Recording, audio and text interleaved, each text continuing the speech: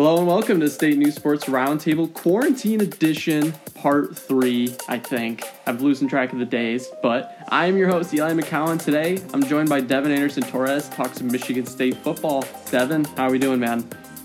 Doing pretty good. How are you?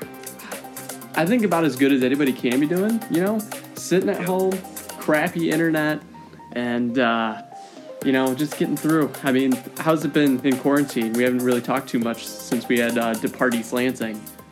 I've been doing, kind of lose my mind a little bit, but we'll be all right. Got a little spring football, a couple teasers from the coaches, and that's kind of kept me going as far as sports go, but it's hard in those sports. Yeah, no kidding. So, as Devin mentioned there, we've been a part of a very extremely altered edition of spring football. Obviously, there's no practices going on.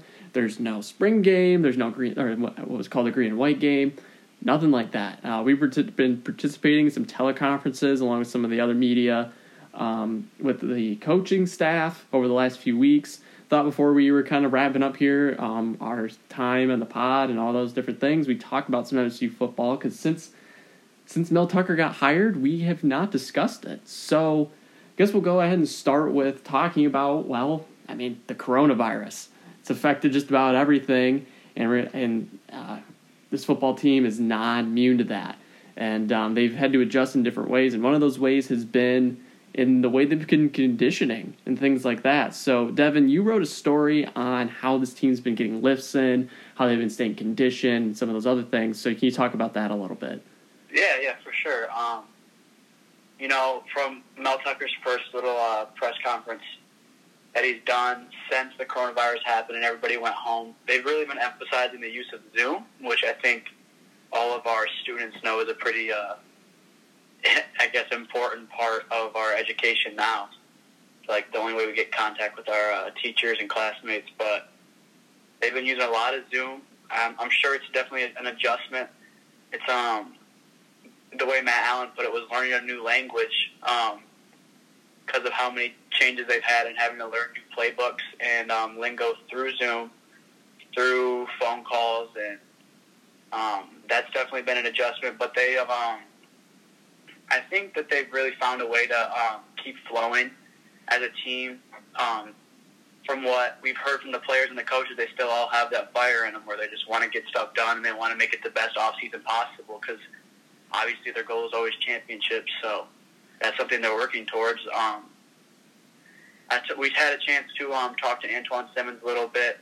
He, as soon as he went home, he went and bought all the weights he could. He was lifting every day. Same thing with Matt Allen. Matt Allen's been working with his brother, Jack, who is home with him there. And actually, Matt Allen's other brother, Brian, just was the first confirmed case of coronavirus in the NFL. But good to hear that he is he's recovering well and getting healthy again.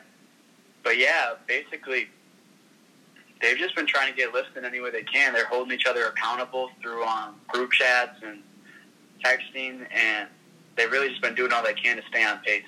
I think one of the things that blew my mind from the entire thing when I was listening into it, Matt Allen, he brought it up, how some of them are getting lifts in, and one of the guys, AJR Curry, said that he was using cinder blocks and a broomstick.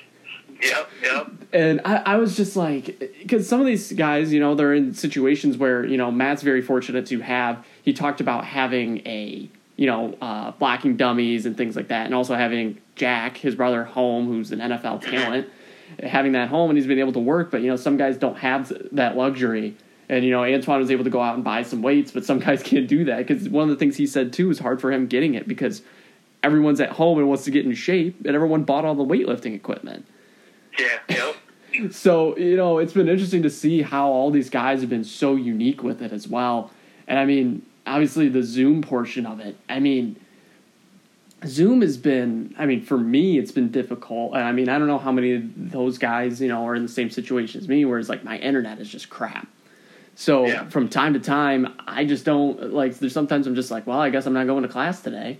And I assume those players obviously can't take that approach. Otherwise, it's just not going to look good for them going forward, especially with a new coaching staff. But Yeah, it's just been bizarre to see some of that stuff.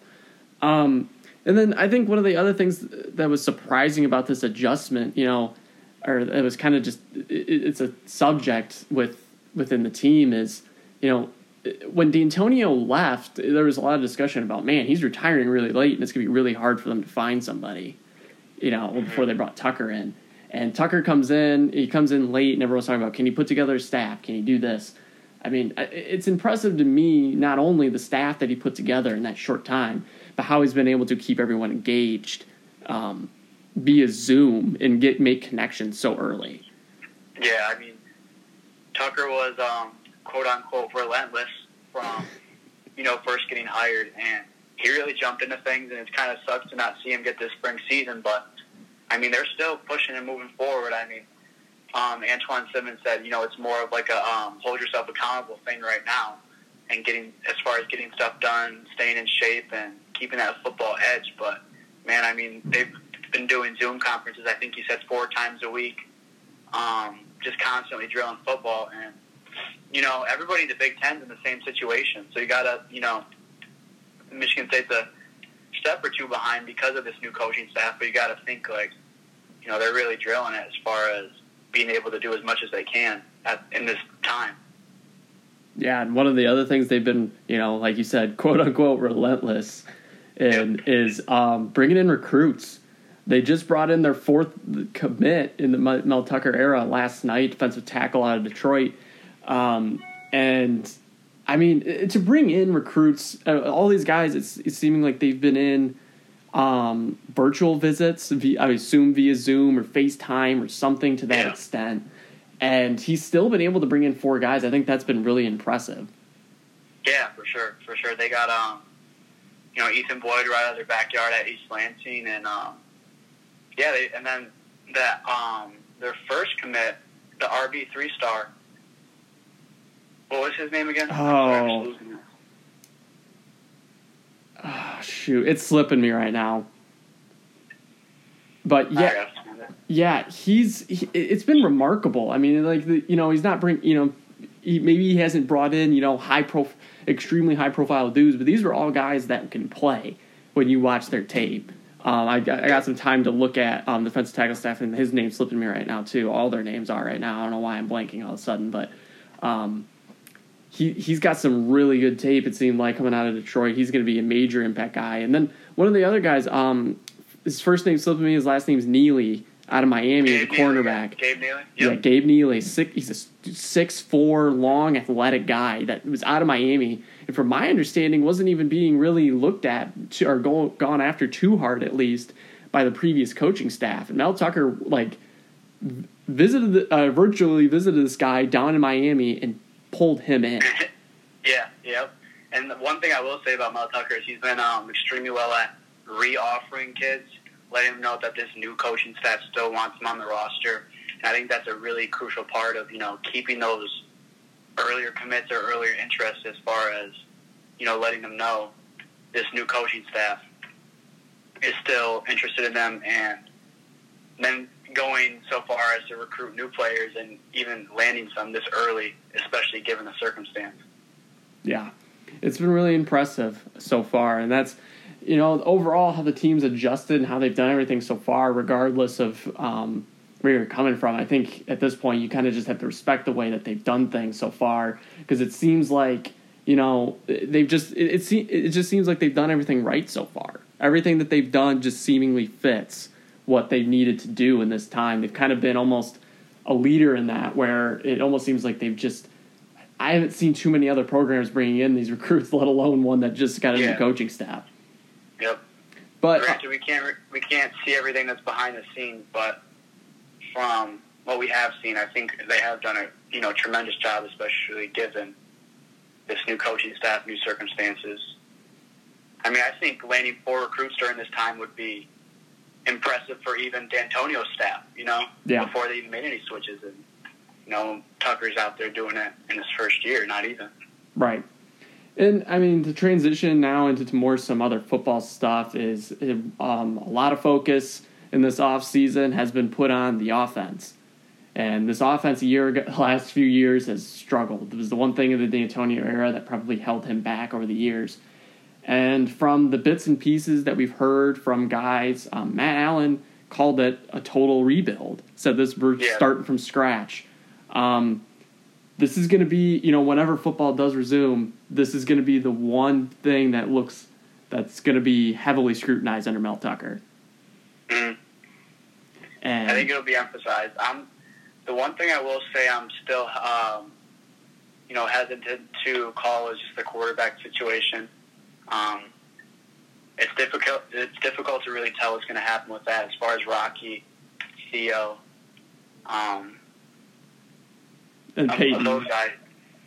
Yeah. Yeah, and some of the things, the only things that we heard about the quarterback position came from Jay Johnson. And Johnson, when he discussed the three, he didn't really get too much into Lombardi. His was more of, I've seen Lombardi play. He has a lot more game film for me to analyze, whereas the other two, Theo has three downs in the Penn State game. It was about it. Yeah. And Peyton Thorne redshirted last year. He's a freshman still at this point. But the one thing that he said about Lombardi was just, they are going to keep him at quarterback. There were rumblings, with his size. Could he be switched to other positions? Doesn't seem like that's going to happen. It looks like he's going to be in that quarterback room. Theo Day, he seemed to be particularly, I'm not sure the exact word for it, but he seemed to be very interested in his prospects, talking about his athletic ability and the way the ball comes out of his hand. I think so. I think, some of the games I covered last year, which was all but I think 2, I was there for the Penn State game where Theo Day did get his snaps he got subbed in after Lewerke threw a couple interceptions, and then they went to Rocky. There's a lot of switch in that game. No real explanation, but yeah, Theo Day was the only one to get a first down in the third quarter. Yeah. So from what I've seen from him, as far as film goes, it's hard to judge, but he did look pretty sharp. That was kind of the only thing he talked about. Theo was more of his athletic ability. The way he goes, he said he was really looking forward to getting to work with him more. Was the one thing he suggested. So it seems like Theo Day is definitely in that discussion. And then the other one he brought up was Peyton Thorne. And Thorne, one of the things he really seemed to be jacked about was his intangibles. He said he seems that he was really obsessed with Thorne's ability, to just be smart about the game. And Jay Johnson talked about his specific word for the quarterbacks. He goes, they got to be the CEO. They need to be able to lead and be able to do everything. So I think coming down to it, it's pretty obvious it's going to come down to those three guys. Unfortunately, my guy, Eli McLean, kind of leans close to my name, but it doesn't seem like he's going to be in that discussion. But he did mention him at one point, too. I thought it was funny. He said, when he was talking about watching film with the quarterback, saying, hey, Eli, what's this? And I kind of just... Eli McLean's kind of my guy. He's got almost the same name. I was like, hey, go McLean. Hope he wins the job. But at some point. Yeah. But Thorne, it seems like with Thorne, he was really enamored with his intangibles. But it's going to be interesting to see where they decide to go with that. I would imagine.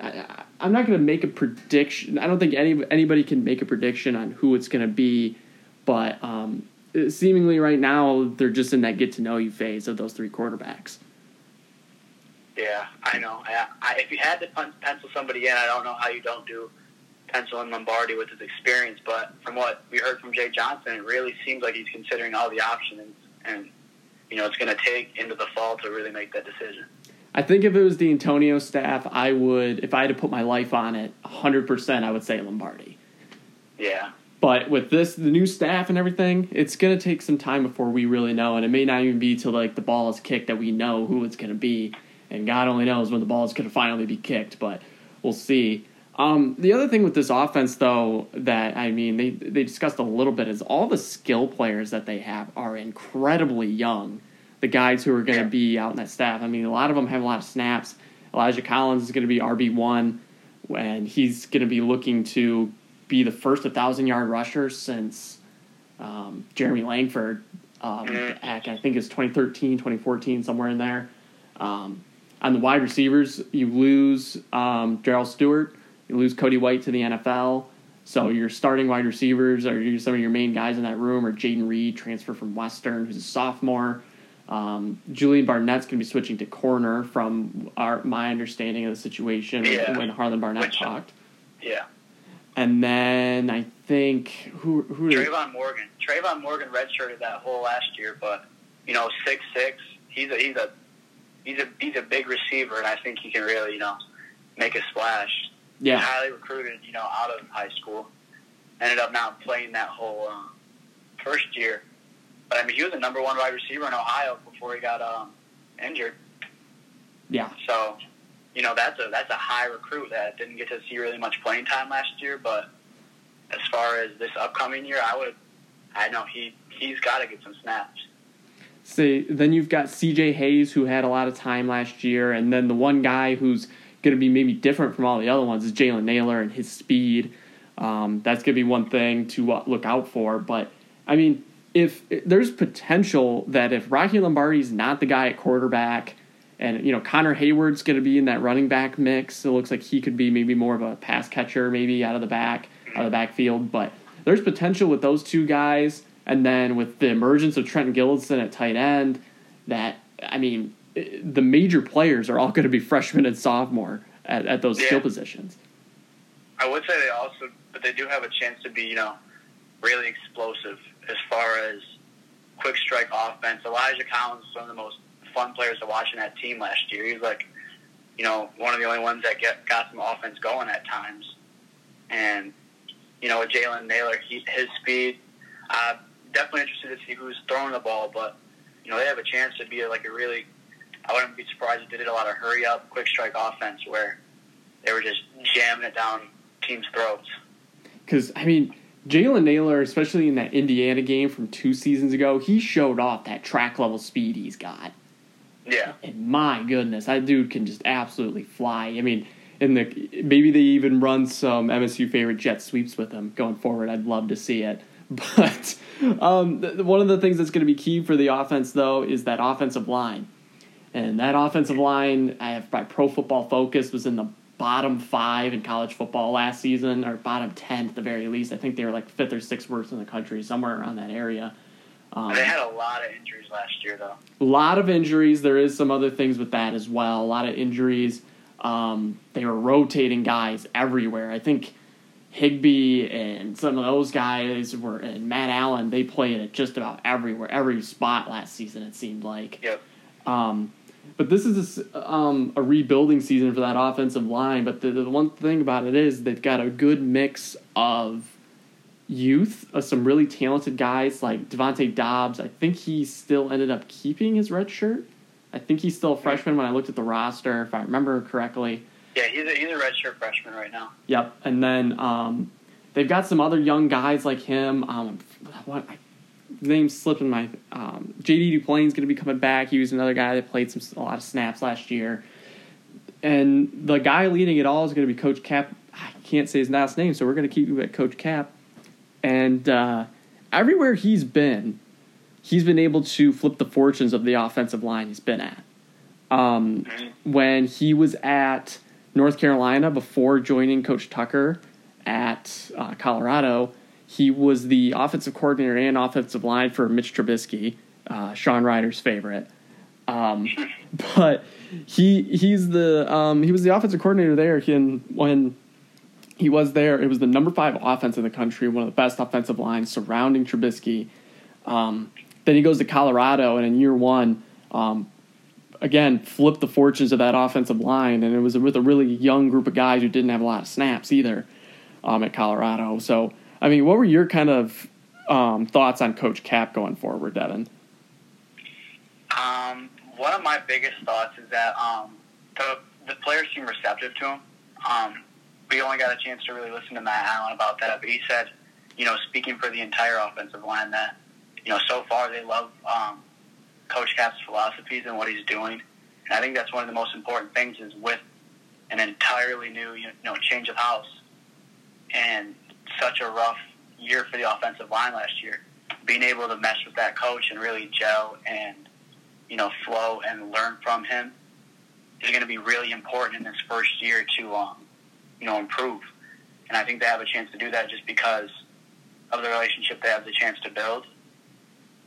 And, I can see Coach Cap, making a switch like he did at Colorado, North Carolina, same as here. And the TikTok of him that the Michigan State football team released was he was pushing a car. Got to give him props there, man. He seems. Yeah.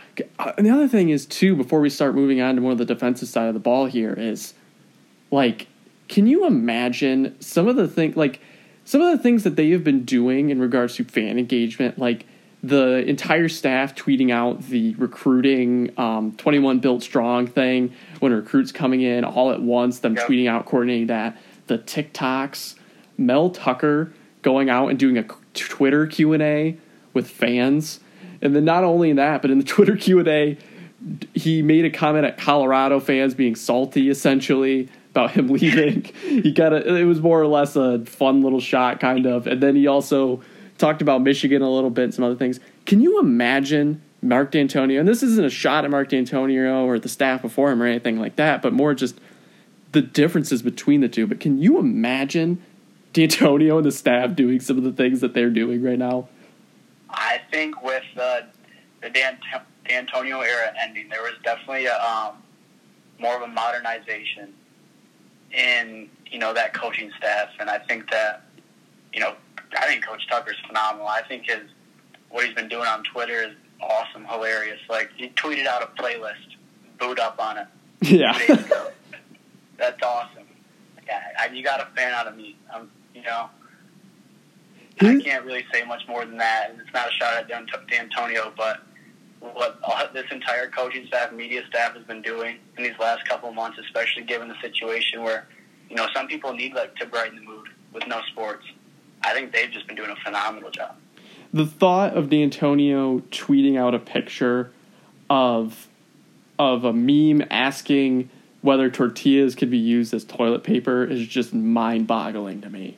Like, if you would have told me this was going to happen a year from now, that the head coach of Michigan State was going to be tweeting that out, I would have laughed at you and said, what are you talking about? Yeah, seriously. It's bizarre to see some of the things. And I mean, it's not as much of a shot at D'Antonio and some of those things. It was a culture shift of like, this is a business almost. Like, the business comes first to now it's more of like and maybe we'll start to see as like the season comes on, some of those things start to change, and I'm sure you will.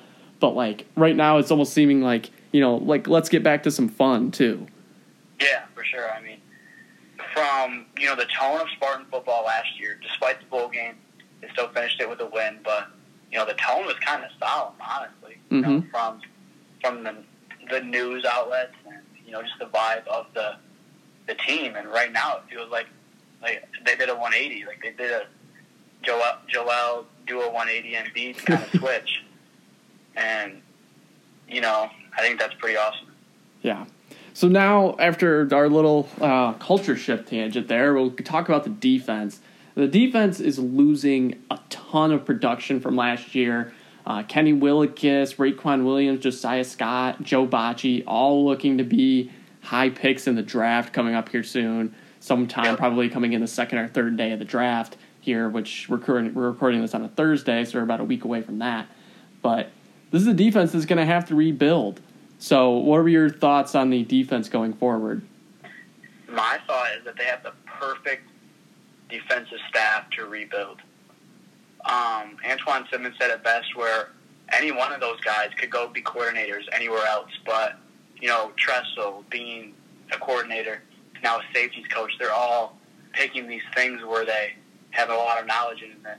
They're taking coordinator level talent and really emphasizing it on each part of the defense. And I can just see that, just really strengthening them with, Harlan Barnett at, cornerbacks, and Scotty Hazelton. I cannot emphasize his impact enough. Hazelton, at K-State, his third down defense was second in the nation. And if you remember anything from Michigan State's third down D last year, it's pretty atrocious. Lost some games, for sure. They stay actually finished 28 spots behind him at number 30 in third down D. And Hazelton was with K-State. Just imagine what he can do with this coaching staff around him and this, Spartan team, because he's still got a lot of, key players coming or still here. I mean, we talked about it a little bit earlier, but I like to really see what Julian Barnett can do at cornerback, which is going to be really interesting. Who else? I mean, you got Naquan Jones returns. Yep. Noah Harvey's coming back. He filled in pretty well for Joe Bocci after his suspension. And you've got there's somebody else that's slipping my mind. Kenny Willick's little brother. Yeah. Charles Willick. Yep. Redshirt freshman. Of course, you got Antoine Simmons, captain, obviously, this year. He showed a lot of, captain-like qualities last year. And he'll really get a chance to lead the D this year. You talked about, the staff being so essential. I mean, you look at those guys. I mean, you talked about a lot of them be coordinators everywhere else. It's because all of them have been coordinators at other places. And they all...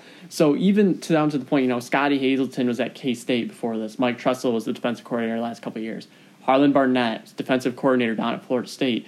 And former players were hoping that Harlan Barnett may be the head coach.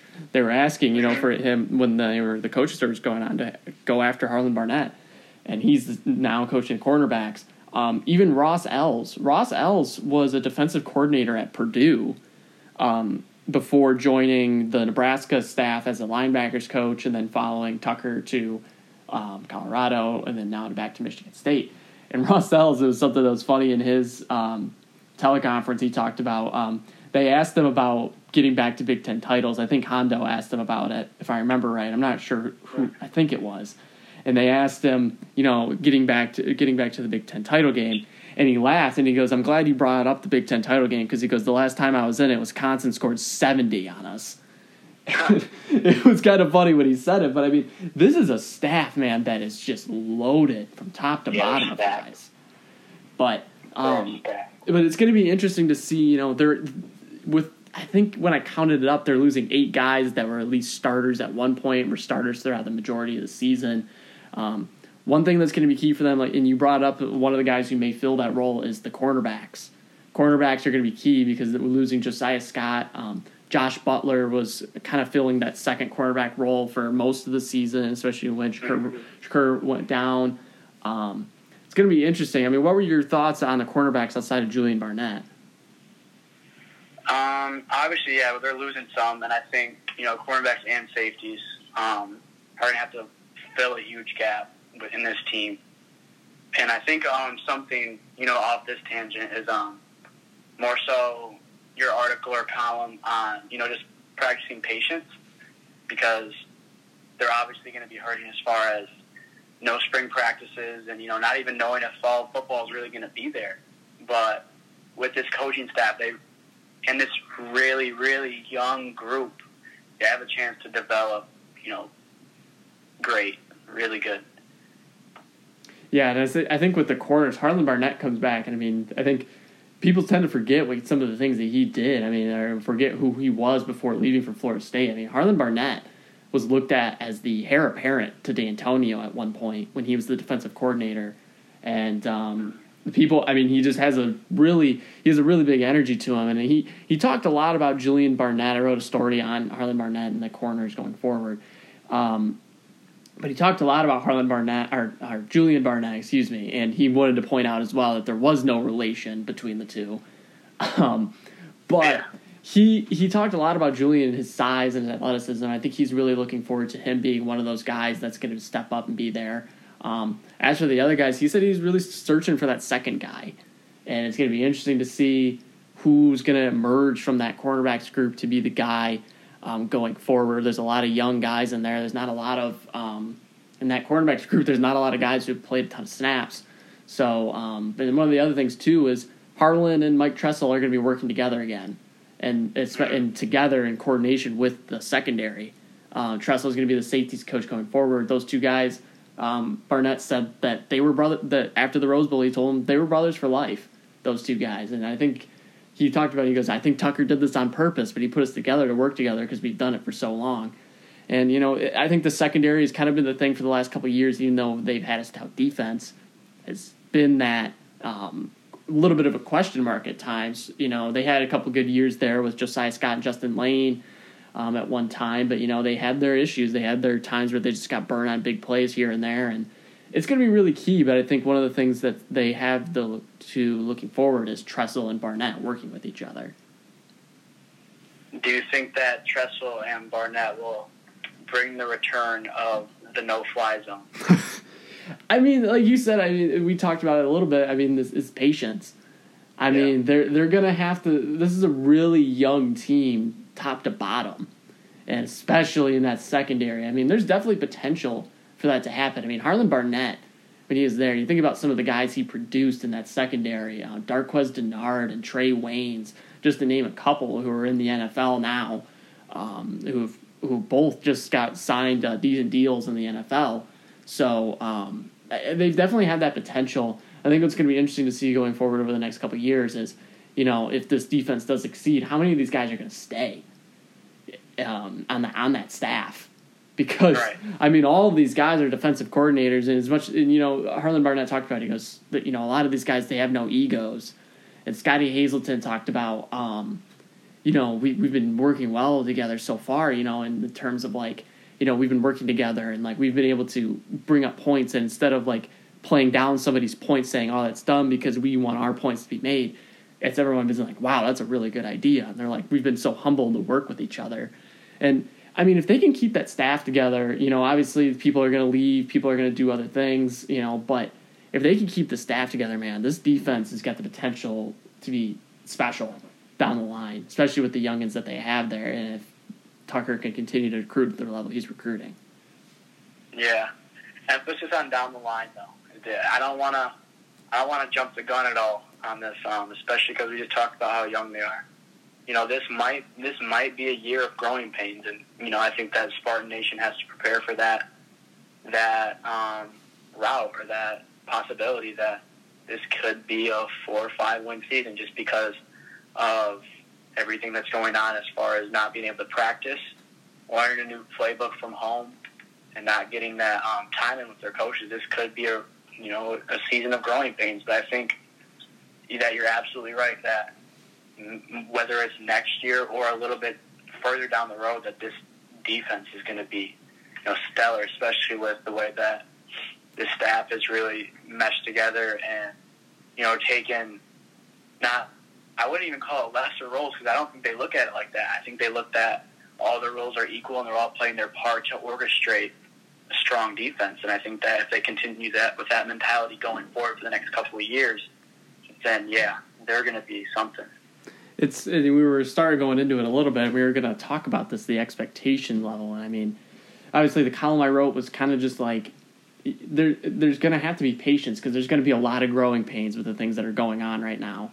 And and I kind of wanted to ask you, obviously, and we're going to talk about this as well. We're wrapping up with 2 more things here, moving on from the defense. Is, obviously, we're still waiting on what the plan is in regards to college football, when and how they will take the field. But going forward, if the season does play out in a 12-game season, those types of things, whatever ends up happening, where do your expectations lie with this team? Like, where do you think their ceiling could be, and where do you think that they should be at whenever that time comes to play again? Well, looking at their schedule now, they start that season off with Northwestern. This schedule is brutal. Definitely an interesting year for as far as the games are playing. BYU, Toledo, University of Miami. They got some interesting games in there. Then there's also they're gonna have to play the Ohio States and the PJ Flex. It's just really hard to say, especially with everything going on. Like I said, I could see it being a 4 to 5 win season, all the way up to maybe, 8, 9. It's really difficult to tell just depending on how well they mesh together. But I would give it the middle. I'd give them 7. I would give them decent bowl game 7 if I had to really make that guess. I mean, I look at the more and more I look at the schedule, and obviously, the one thing that I do hope is that regardless of what happens, that they still are able to play the 12 games at this point. And obviously we have no idea what's going to happen going forward. But this schedule, man, I hope it doesn't go to waste. These games, I mean, opening up with Northwestern is definitely interesting. I cannot think of the last time that Michigan State opened up against a Big Ten team. I'm not sure if that's ever happened.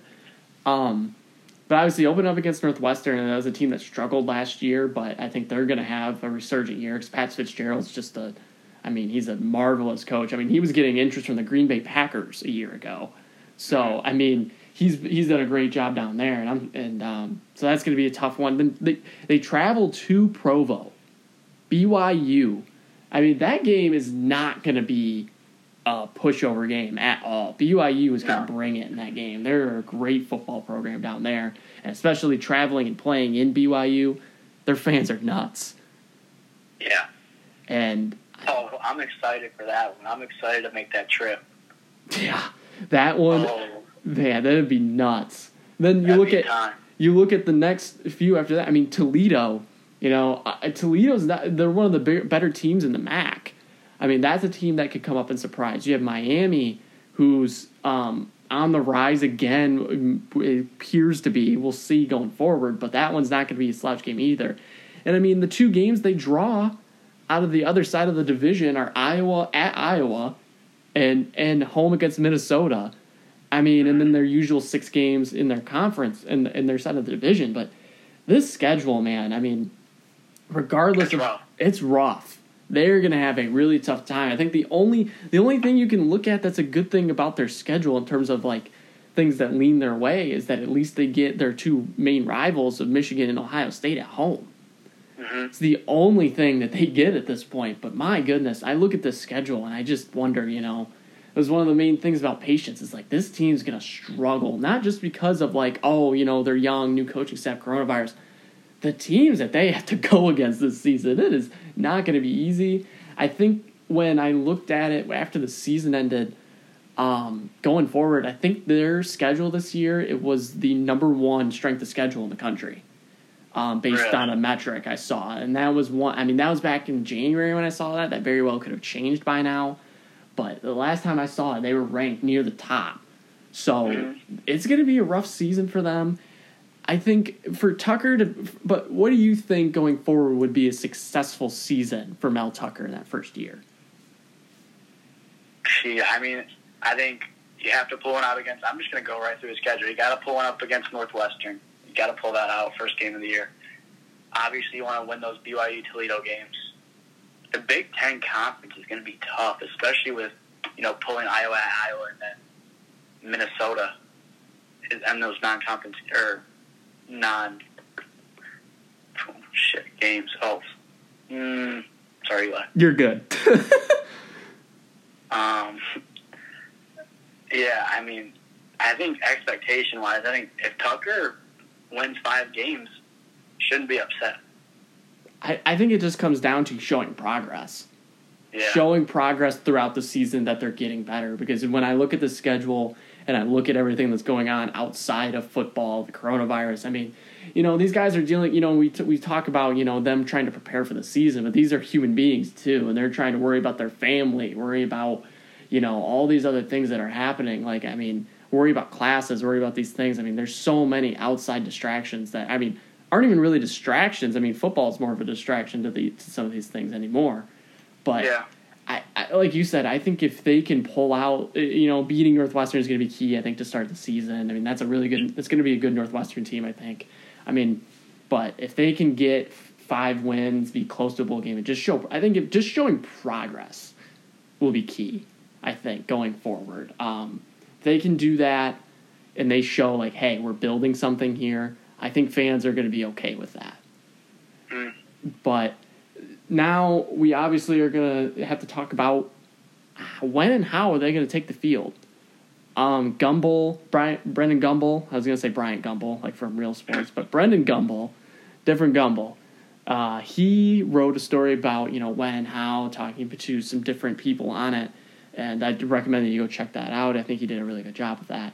But some of the things that are going to be key, one of the Athletic reported that they're possibly looking at, or some of the ADs have discussed, a 9-game season where essentially it would be conference games only and they would start in February. What was your reaction to a proposal like that? It just sucks for college football, honestly. It's tough to accept that, but you also got to understand that they're doing it for people's safety, and, they're doing it. You can't expect for people to flood back in the fall and fill that student section, fill that stadium, not expect, a second wave of the coronavirus. And I think that's what everybody's trying to prevent right now is, we got to flatten this curve to save lives, obviously. And when it comes to lives versus football, there's obviously a winner there. To get any sort of season, I think, would be awesome. I think that whatever they figure out, I see there being a football season happening next year. I don't think they just say no football. The way they go about it, maybe no fans. It may be shorter games, start in February, but I think that we see a season. It really depends on how these next couple months go. I feel like when we maybe we can get together during the summer and figure out how things are going and think about that then. But it's a hard call right now. It's a hard call to say where the United States is going to be in 2 months. So yeah, to think about football is secondary, really. Yeah, absolutely. I mean, I think at this point, the only thing I think we can be sure of is either one. At this point, I think one of two things is going to have to happen, and that's either the college football is going to have to make the decision, the NCAA is going to have to make the decision to either play without fans or not have the season at all. Because at this point, it's going to come down to one or the other. They're saying at this point that the vaccine, it's looking like, could be well over a year away. And until you have something like that in your back pocket where people are safe again, they're not going to be able to put fans in the stands. And even if they were saying, hey, come on in, Seton Hall did a study on this. They asked people, like, if there wasn't a vaccine and they opened up the stadiums again, would you go to a football game? And close to 80% of people said no in the study. Mm-hmm. And, I mean, it just shows, like, even if you decided, hey, you know what, we're going to risk it, we're going to have fans, and I don't think anyone's at that point now or that anyone's going to do that based on what I've seen, you're not going to have football. And I think it's going to be key to get testing more involved here on a level where obviously we're seeing the Major League Baseball has proposed, testing guys on a couple times a week basis and then playing football or playing baseball down in Arizona. I mean, I don't think the college football is not going to be able to do what those ones are looking at playing at neutral sites, just because the logistics of having kids not at their college when they're trying to do classes and everything else just isn't going to happen. But testing is going to be key, and I think at this point you're either not going to have fans and you're just going to have essential staff. I mean, we'll see if media is even a part of that essential staff, but I would assume they would be. But man, who even knows at this point? But yeah, who knows? It's either going to have to be without fans or you're not going to have a season at all. I watched Get Up this morning when I was getting ready for my 8 a.m. class, and Paul Feinbaum said it would be the end of college football if you played without fans. And I vehemently disagree there, because I'm at the point where it's just like, it's not even about, like, obviously everything's more than football, but you're either going to play without fans or you're not going to be able to play until there's a vaccine. And if you're talking about going a year or two without football at this point, it's going to be the end of a lot of college football programs, and not just college football programs, but, I mean, frankly, college football programs bring in a lot of money to allow some of these other non-revenue sports to be around. If you don't start having a season at some point, like, it's going to get to the point where Cincinnati already just shut down their soccer program. It's not even a thing anymore, and Cincinnati's no slouch of a program. Yeah. I mean, they're a big time program and athletics program, and they just shut down their soccer program. And I don't know, how good their soccer team was or not, but regardless, that's startling to see already. We're just a couple months into this, really, and we're already seeing that. But at this point, I think going forward, they're going to have to figure out a way to do this without fans. Otherwise, they are going to have a disaster on their hands in college athletics going forward for the future. Yeah, I mean, I think we're already past the point of preventing disaster at this point. Yeah. you know, you can't really expect there to not be any repercussions for, you know, we already lost March Madness, looking at football not even being in the fall. And like you said, I think the biggest people are going to take a hit is the non-revenue sports. And it's stuff that you don't really see. It's the behind the scenes that no, Cincinnati football is not going to go away. They'll probably, you know, don't want to knock on wood, I guess, but, you know, like Cincinnati soccer, those soccer teams, those, you know, field hockey, water polo, stuff like that. You're going to see an entirely new NCAA. I think there's going to be a lot of adjustments that have to be made. I think also in these upcoming, you know, months, there's got to be some preventative stuff because you don't want to see that happen to, you know, these kids' futures and these kids' sports and, you know, college sports in general. I mean, you know, a lot of people, you know, base their lives around this. And you don't want to see that go away because of this or because of losing a season when losing a season means saving lives. Yeah. I think until if they can find a way to do it safely and they can find a way to do it in a safe manner that keeps people alive, keeps people healthy, and allows for these guys to get back going, I think they need to find a way to start doing it at this point. And whenever, you know, obviously, I think it's going to be a few. I don't even think this summer at this point, looking at it, it's going to be late summer at the earliest that we probably have any sports. And obviously, it all comes secondary. It's all got to be getting people healthy, doing it in a safe manner. But I think once they find out a way to do that, I think it is going to be key for them to get that going again, just so you don't lose these non-revenue sports. I mean, just for that sake alone, and to keep some of these things going. But hopefully they can find a way to do this safely, because that's most important. Do a social distancing, all those things, keep people safe, and get people back on the football field. I mean, obviously, comes, like you said, comes secondary, but I hope sometime soon they can do that. And yeah, hopefully, I really hope, because it's driving me nuts without it. But thankfully, at least for me, you know, my family's safe, everybody's safe here, and I haven't had too many people affected. But you know, obviously, you know, Jana just wrote a column about her mom getting it, and that's something that hits close to home, I think, for everybody. You know, yeah. when you find out, when you know somebody who had it, and hopefully everyone stays safe during these times, and hopefully we can get something going again.